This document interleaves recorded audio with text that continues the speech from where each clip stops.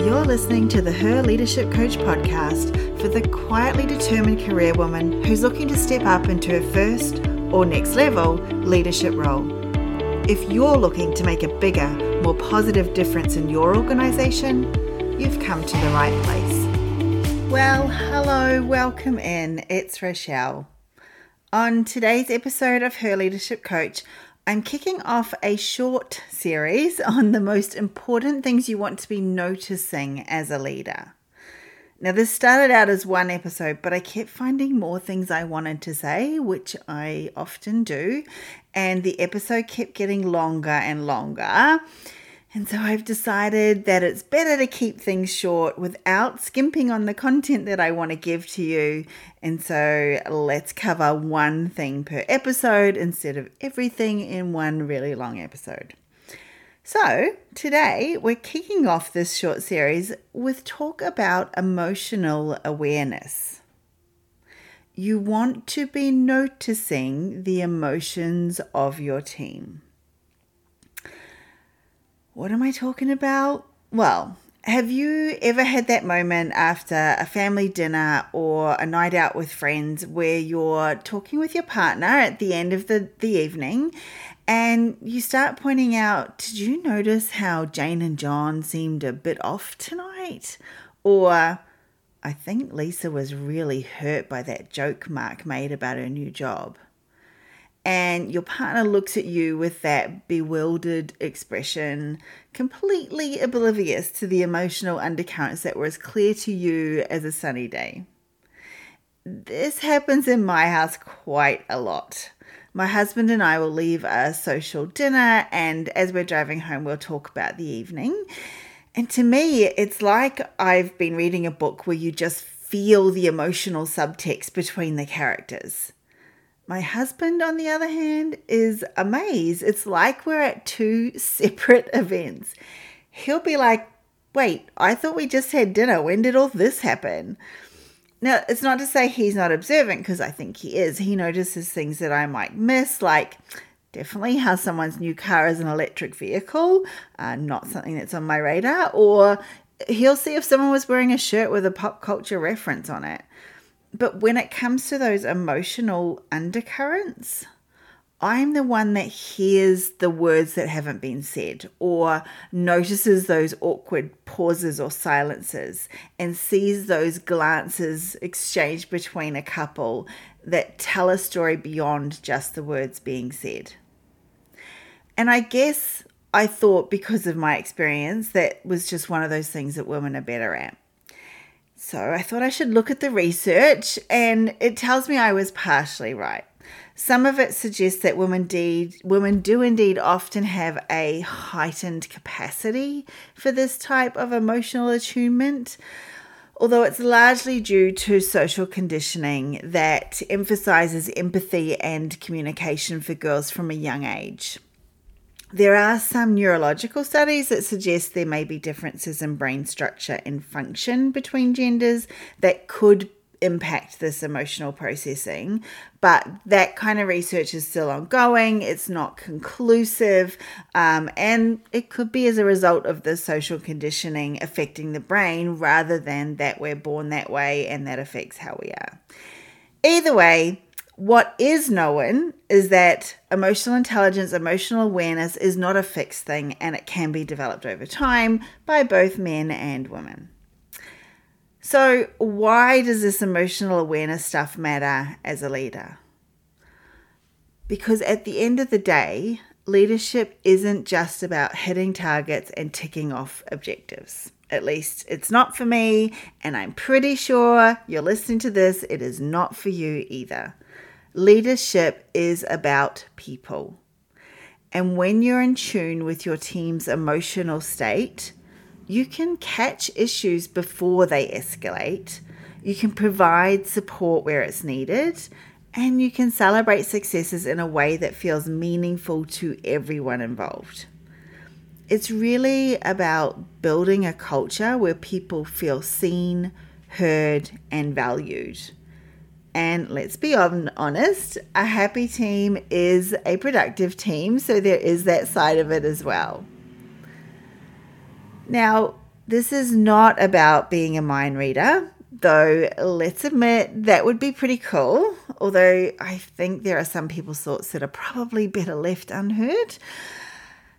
It is about being aware of nonverbal cues, the slight changes in behavior, and the energy in the room. Sometimes you can walk into a room and just pick up on, this tenseness. Or you might see that, say, Sarah has gone quiet in the last few meetings, or Tom is suddenly working through lunch every day. And these are the clues that lead to the bigger story of how your team is really doing. It's also about the power of empathy, that ability to truly understand and share the feelings of others, to get into the hole with them, as Brene Brown says. And I also think it's important to model the behavior that we're looking for. So we want to show our own vulnerabilities in a productive way. We want to share our challenges. We want to be transparent about our emotions, and that can inspire our team to do the same. It creates this culture of trust where everyone feels safe to express themselves, and that deepens the team's connection and understanding of each other, and again, ultimately, the productivity and effectiveness. So, if this is something everybody can learn, how do you go about improving your emotional radar? Well, you want to start with the basics, and that is active listening. And this means really hearing what your team members are saying and what they're not saying. Ask open-ended questions. Encourage them to share their thoughts and feelings, not just talking about tasks, ticking off things, to-do lists. It's about creating an environment where everyone feels comfortable opening up in their own way.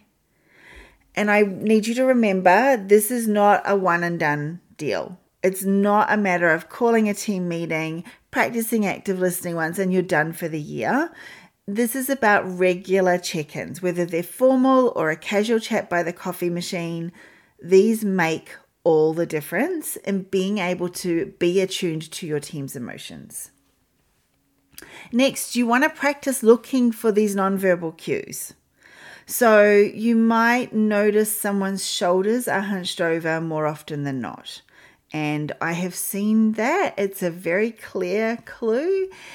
You might want to check in and ask them if something's going on, but it is a sign of stress or exhaustion or just feeling like they want to hide. And so just check in if you're starting to see signs like that. Or on the other hand, you might catch the way a team member lights up when discussing a particular topic or project that they're working on.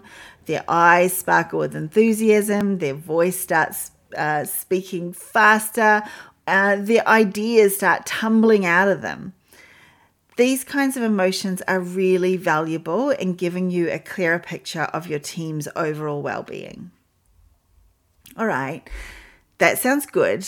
But in this day and age, we are not always in the office able to see those nonverbal cues. So what do you do when your team is remote or you're all operating on different schedules and not there at the same time? And I'll admit it is more of a challenge. However, it opens up the opportunity to be a bit more innovative and intentional in your approach to leadership.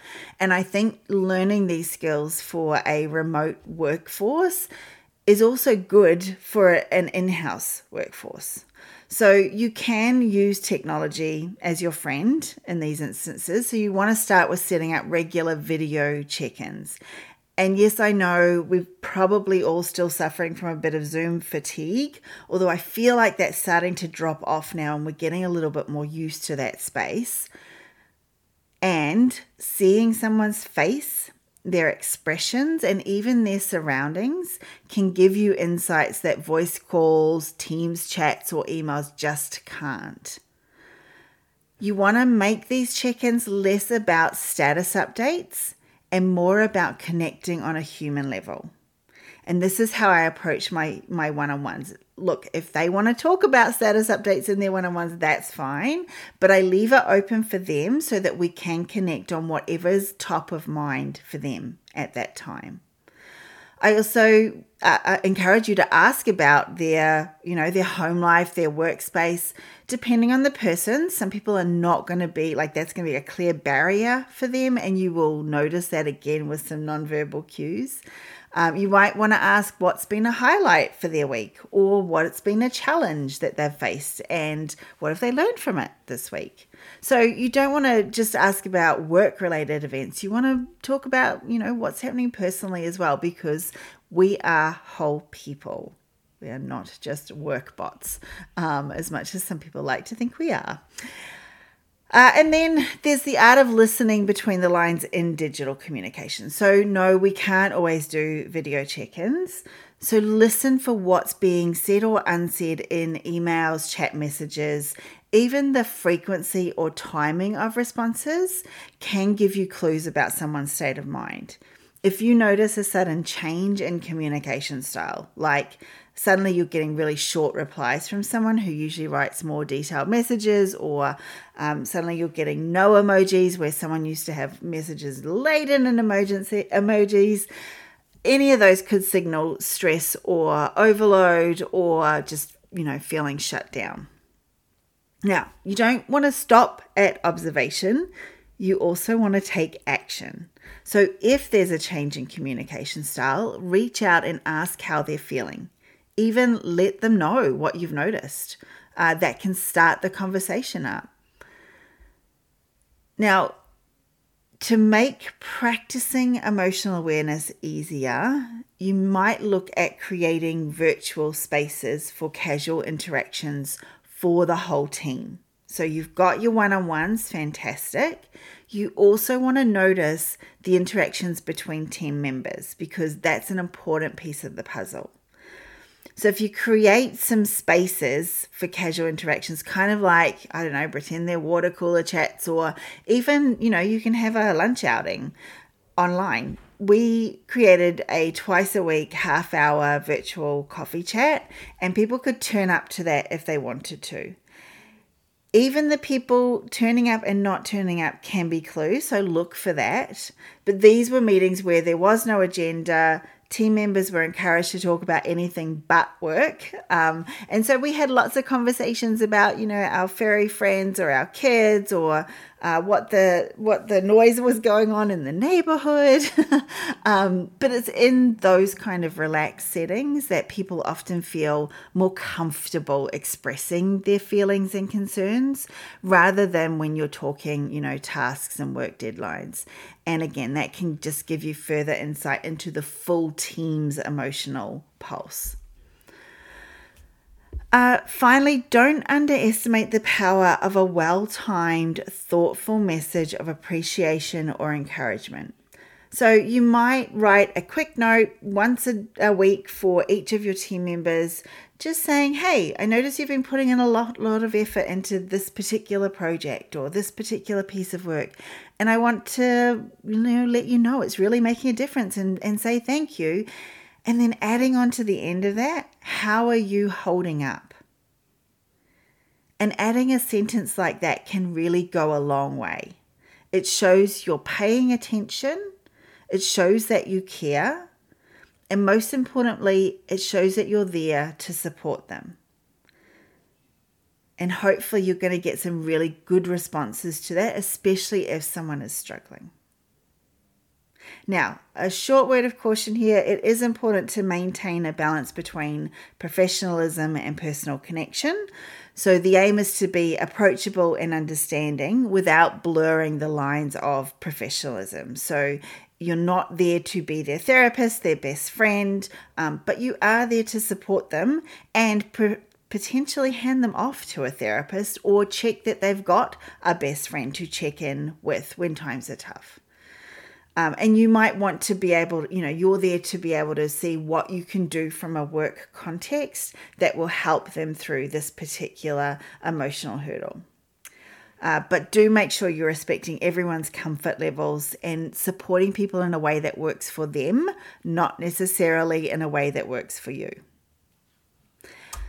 Improving your emotional awareness, both in person and virtually, is about creating this culture of empathy, of openness, and then this genuine support.